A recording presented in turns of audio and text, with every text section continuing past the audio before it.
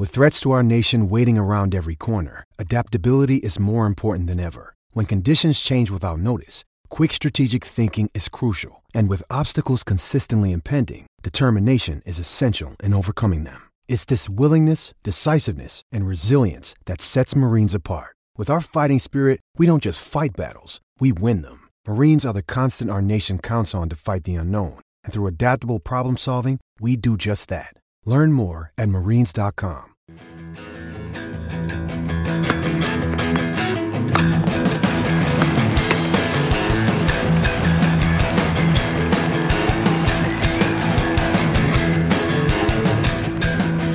You're listening to the Tennis.com podcast, and here's your host, Ed McGrogan.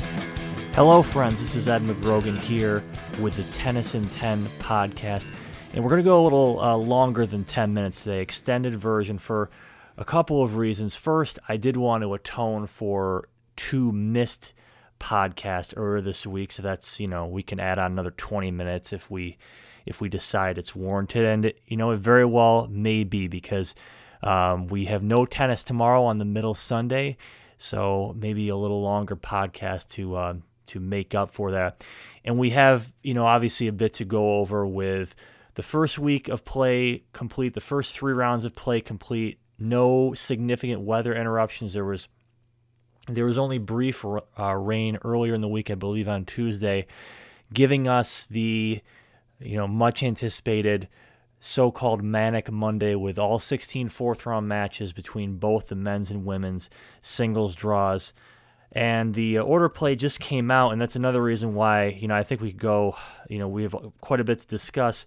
One thing I wanted to start off with, and I would encourage you all to participate in, is to go to my Twitter account, that's at Ed McGrogan, and look over the order of play, and I have put up a poll that asks which of the top 3 show courts, center, number 1 or number 2, would you prefer to have, would you most want to have a ticket for on Monday? And I think it's a pretty tough call depending on, what you fancy in terms of specific players, the tours, the matchups themselves. So I want to run those down to start, and then we can dig into, to our thoughts, to my thoughts on those matches. We start at center, and I saw a tweet earlier today asking about, which woman's match would be placed on center because, unlike the U.S. Open during its day session, they typically only have 1 women's match on at Wimbledon on center court during the day. They have 2 men's matches almost all the time otherwise. And it goes to Venus Williams against Anna Konjuh, the number 10 against the number 27 seed.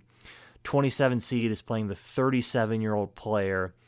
And so Venus gets the placement on center, does not go to Konta, doesn't go to a pair of very strong WTA matches on number 2 court, which we'll get to in a bit. But Venus will kick things off against Konjuh here. Konjuh, has done, I think, over the over the course of really the past year or so. Still, she's only 19 years old. She's barely half of Venus's age, but has actually played a fair amount of Grand Slam tennis really already. She was a quarterfinalist of the U.S. Open last year. This is her first 4th round at Wimbledon. She has made it past the first round at every slam. She actually won a round at Roland Garros each of the past 3 years. So, and she's had success here at Wimbledon as a junior as well. Actually, some doubles success. She was a runner-up in the girls' doubles in 2012. And goes against Venus, who, as has been well documented, has obviously had a lot more on her mind besides just tennis coming into this week here. And, what I'm thinking about this match here is I see, for Konjuh, there is really, there's certainly nothing to lose for her at this point. it's, and I think that does make it a potentially difficult match for Venus when you consider that. I don't think Venus has been, from a strictly playing point, has been at her absolute best here at Wimbledon. I thought she actually started out stronger at the French with her play, but she has only dropped one set thus far. Got by, she just ended up playing a pretty young player, Naomi Osaka, and has another, has the early contest on Monday, against what I think will be, a pretty formidable challenge, given what we've seen from Kanju, thus far and from in previous Grand Slam tournaments. You move on, and it's Andy Murray and Roger Federer whose matches will fill out the rest of the center court schedule. Not a giant surprise there. Murray against Paire, Federer against Dimitrov. I think the Federer-Dimitrov match certainly, it would be a little more sort of appealing if we had, if the Grigor Dimitrov we saw at the Australian Open, who made the semis, had really kind of sustained that going forward after that. But I will say this about Dimitrov: I think he plays great on grass. He's obviously had some success here in the past as well. And once again, it's a rare spot for Dimitrov in the fact that, for all the expectation that was placed on him, and still kind of dealing with some of that pressure, again, he is not going to have anything to lose against Federer in this match. The crowd is all going to be for Federer. And given how Federer has looked thus far, certainly the talk of seeing Roger again, kind of saving up for these specific tournaments in each year, looks like this in this particular season looks like it was well thought out and carefully considered. Before that, with Murray and Paire, I don't sense Paire as hard as he hits. I don't see it happening against Murray. I think it's going to take a pretty strong effort to take out Murray at this particular Wimbledon. He's made his way to the second week. He has, I think the crowd support for Murray over the years, especially as he's won these tournaments, I think he is, he's built up almost a bigger base because he's been able to prove himself. And I only mention that, it seems kind of obvious, but I think for a long time we were thinking about, Murray will have this huge rush of support because, no Brit had won Wimbledon. But when he did that in 2013 and did it again last year, I think the locals, are seeing that this is clearly a once in a generation, a lifetime player potentially in British tennis here. And I think, still number one in the world. He's got a lot going for him right now, in spite of this not being his most successful year to this point. For all that's happened to Murray before Wimbledon, he still has Wimbledon. And I don't think Paire is going to disrupt that for it, at least for this round. So you move on to number one court. This is where Konta is. Certainly, her against Garcia is a center court worthy match at this point, given Konta's obviously British ties. Garcia has really been playing well of late, especially also a lot of success from guys, with the exception of Stan Wawrinka. A lot of success from players who did well at Roland Garros going on to Wimbledon here. Ostapenko still in the draw. Rafa playing, very, very well. Halep, hasn't, she's turned things around pretty nicely here at the All England Club. And Garcia, too. You had a nice little run at her home slam. And, again, I know this kind of is repeating myself a little bit here, but there are so many matchups where there is a clear-cut favorite, and there's a very talented player that has nothing to lose, but plenty of game and plenty of ability to take advantage of that. Conton Garcia is one example of that. Rafa and Gilles Muller, the next match, is another example of that.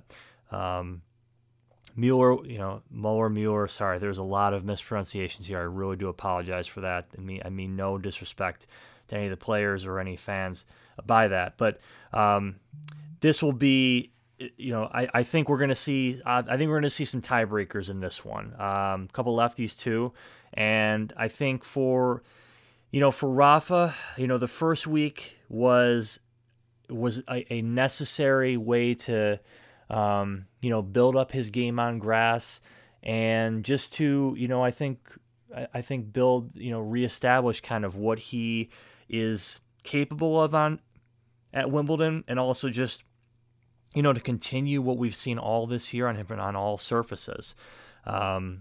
Muller is a guy who is, of course, going to serve quite big, and Rafa's returning will be tested, but so will his ability to take advantage of those points where he does get the ball back in play.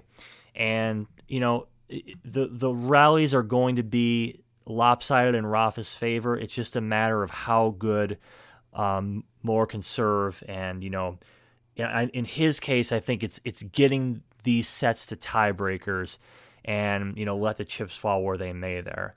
To close out number one court, Djokovic and Mannarino. Djokovic, he had a long interview on ESPN actually today after his win against Ernest Gulbis, a straight set victory. Thought that was a pretty encouraging sign for Novak.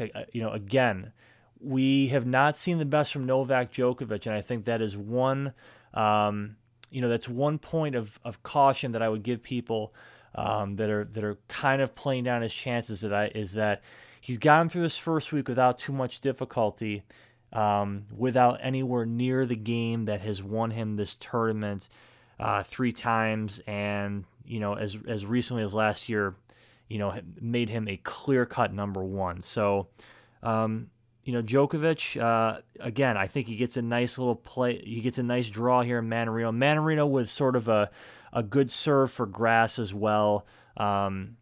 Hits flat, and he'll be again going for his shots against Djokovic. I don't really see a path to victory from Mannarino, but again, has nothing to lose to at the same time.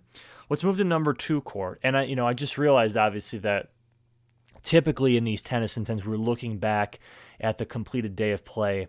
On Saturday, day 6, not a lot in the way of upsets certainly, but I think at this point really want to kind of focus on where the tournament stands, with the day off, and heading into what is hopefully going to be a memorable Monday. Maybe that's the the right adjective for it. Manic. It's just a little overdone. That's all I'm going to say about that one. So number 2 court. The reason this one goes on my poll, that's a strong slate for center and number 1. I feel pretty good for the people in the queue for both those courts that are probably there now. I think it was even reported on Wimbledon's Twitter that the queue is full for both center and number 1 for Monday. But if you are going to queue and get grounds pass, which is also doable, I actually had dinner one evening over in London with someone who did that, and said it was actually a commitment, obviously, but not insurmountable or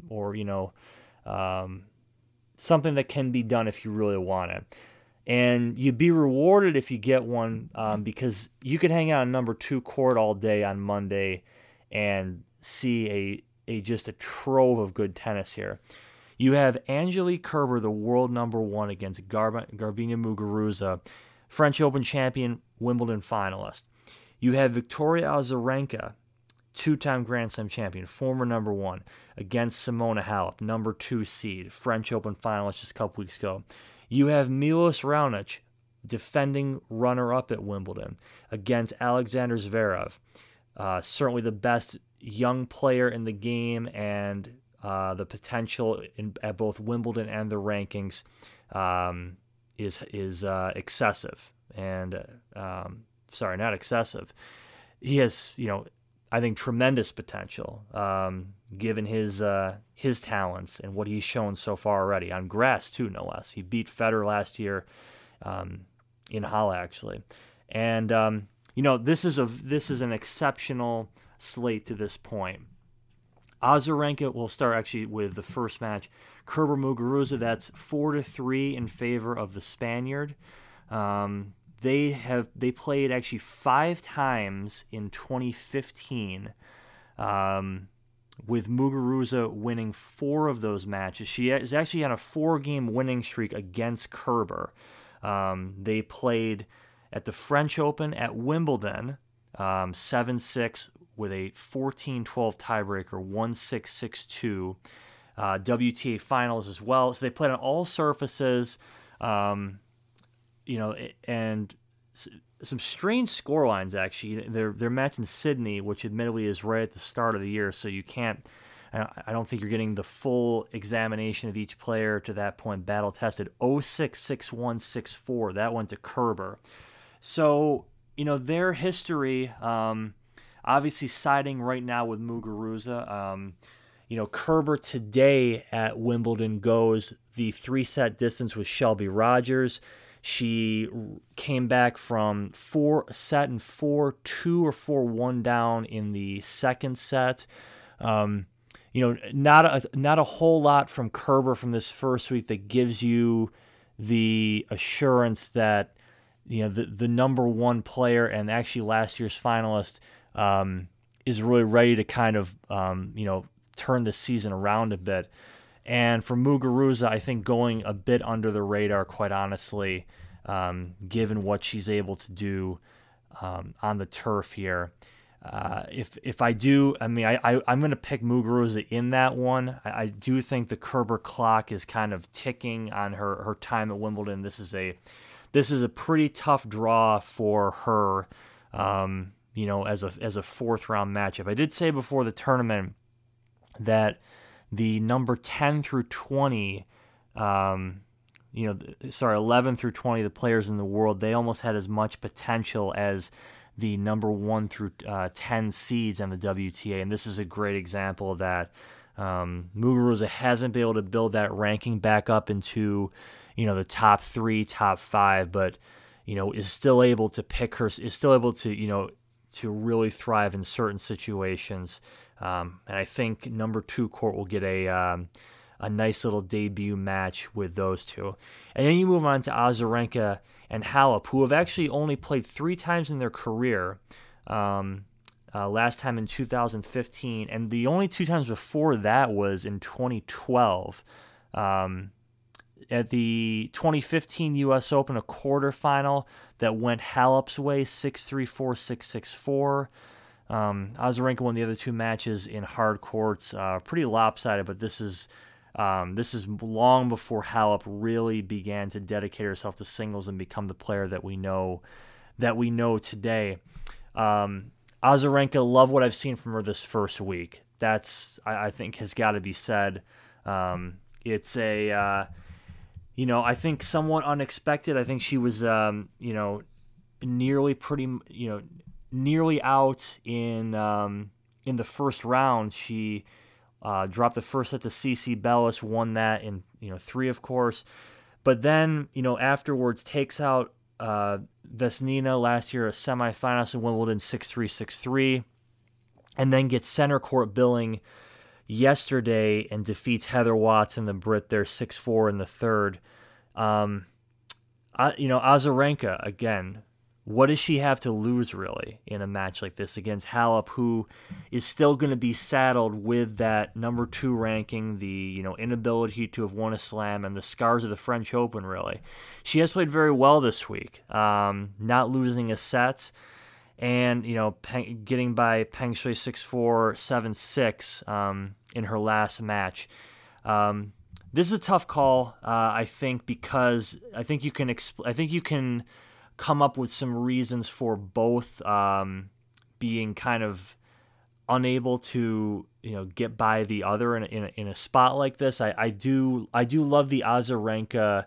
I like the Azarenka serve a little bit more in this match. This is not going to be a serving exhibition by any means.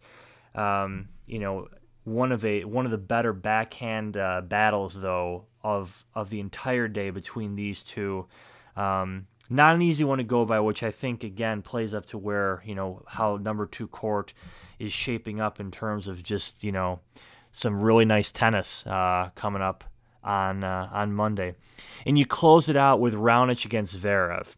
One where I think we want to see from Alexander Zverev. I mean, is a match like this and is a Wimbledon like this one where maybe we are again going to kind of see the continued progress of him. He hasn't lost a set yet. This is the farthest he has gone at a Grand Slam tournament, so there's that to consider.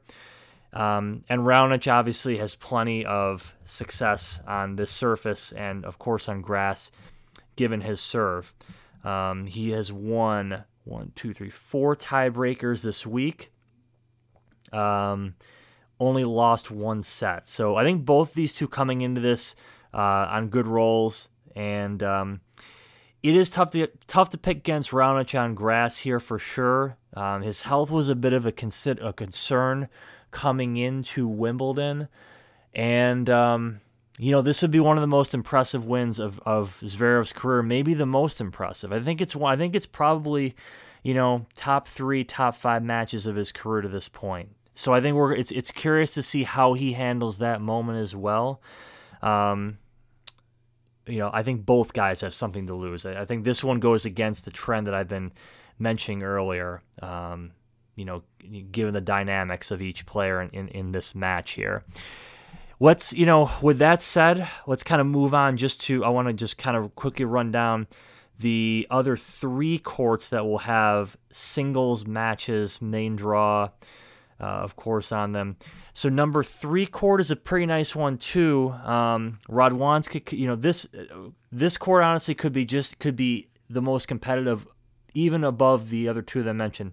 Number 3 court is a great court as well to watch if you ever do get to Wimbledon. I can tell you from experience there, that's a really nice one, accessible to grounds pass holders as well.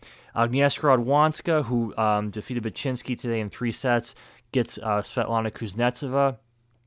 Coco Vandeweghe has not dropped a set. Cover subject of this latest tennis magazine, which I suggest you check out. We have features actually on Vandeweghe and Raonic, very timely. And she'll face Caroline Wozniacki, who number 5 seed, just continuing to keep going with this later career renaissance.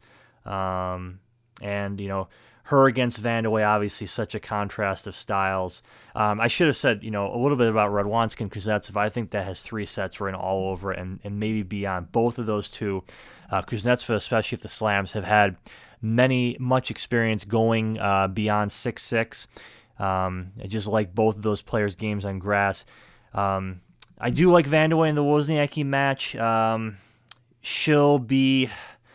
Vandeweghe will get frustrated in this one. There's no doubt about that, given what Wozniacki will throw at her in terms of counterpunching. I think a lot of this, as much as it depends on Vandeweghe's serve, it depends on her return too. She needs to attack the Wozniacki serve and sort of really assuming control of those points right away, even when returning. And it closes with Dominic Thiem against Thomas Berdych. Berdych, still, doesn't get more under the radar than him at number 11, going against Thiem. Berdych, a finalist here in the past. Thiem, again, sort of like Zverev in a way, kind of waiting for that one big breakthrough, and that match will close at number 3. You move to court 12, which I was on a couple days ago for Isner against Sela. So sort of a tidier side court in a way. Again, very strong matches. Ostapenko against Svitolina on court 12. French Open champion against the number 4 seed. I think could be one of the day's best matches. It'll be right when play starts at 6:30 a.m. Eastern Time, 11:30 local. That's really a very strong match to start that day. Love what I've seen from Ostapenko so far.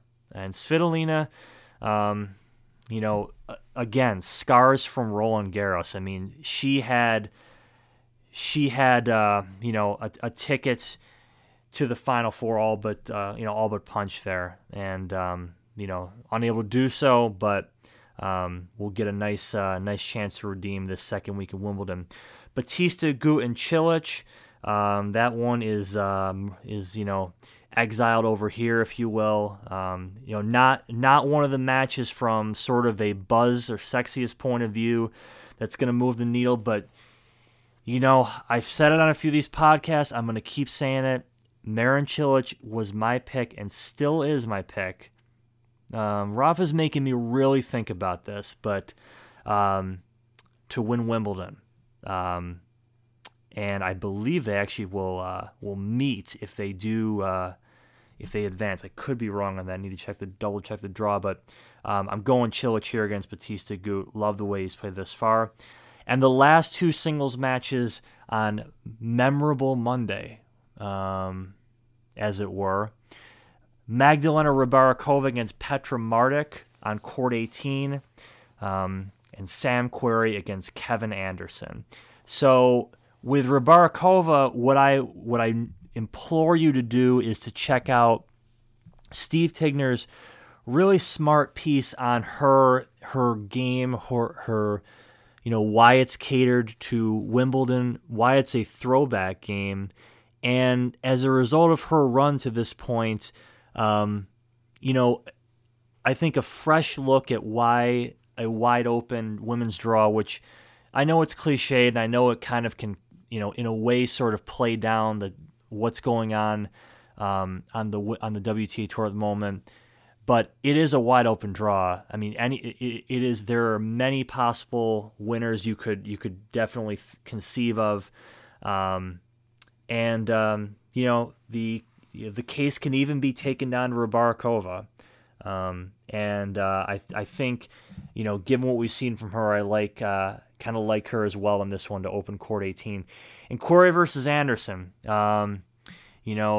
this kind of has that, two huge servers, kind of has that Isner Mahut type feel. It's on court 18 too, American player. Anderson, again, certainly not someone who would be your typical unseeded player at Wimbledon. Querrey, still erratic, but on grass, certainly a lot more consistent. Has really played his way into a pretty solid area, this top 25, top 30 level, and he's been there for quite a long time. I think his sort of endurance and durability in this area is a bit overlooked. I did write a little bit about Isner this week while I was over at Wimbledon, actually back in the States now. I think given where U.S. tennis was after obviously some all-time greats in the 90s and early 2000s and Roddick, midway through this past decade here, I think sort of not by fault of their own, Isner and Querrey have really taken I think some unfortunate sort of flack by fans and in the media. This should be celebrated for Querrey, especially after he defeated Djokovic here last year at Wimbledon, to come back a year later and put this forth. And I think both of these two have to really like this matchup. Fourth round, you get, Querrey gets an unseeded player. It's still a tough player, but it's, the alternatives are much more, treacherous. And Anderson too. I mean, not too far away from reaching a quarterfinal at Wimbledon. I think he has to like that. I'll go Querrey here though. but we'll see what happens. And that, those are the 16. Those are your 16 singles matches, unless I, somehow happen to miss one here. But they're all, of course, put on, the best courts at Wimbledon. It's really one of tennis's great days. So no matter where you are in the world, I certainly suggest you tune in, enjoy what should be a great day of tennis. And when it's all through, we will come back, and dissect it right here on what will be back to a 10-minute podcast. Made up for your 2 missed podcasts. We're about tennis in 30 right now. And with that, I will sign off. This is Ed McGrogan. Back in the U.S., still fighting off a little bit of heavy travel, but a great time at Wimbledon. And I look forward to watching on TV with all of you. Talk soon. Thank you for listening to the Tennis.com podcast. You've been enjoying the Tennis.com podcast. For all the latest news and events, head over to Tennis.com.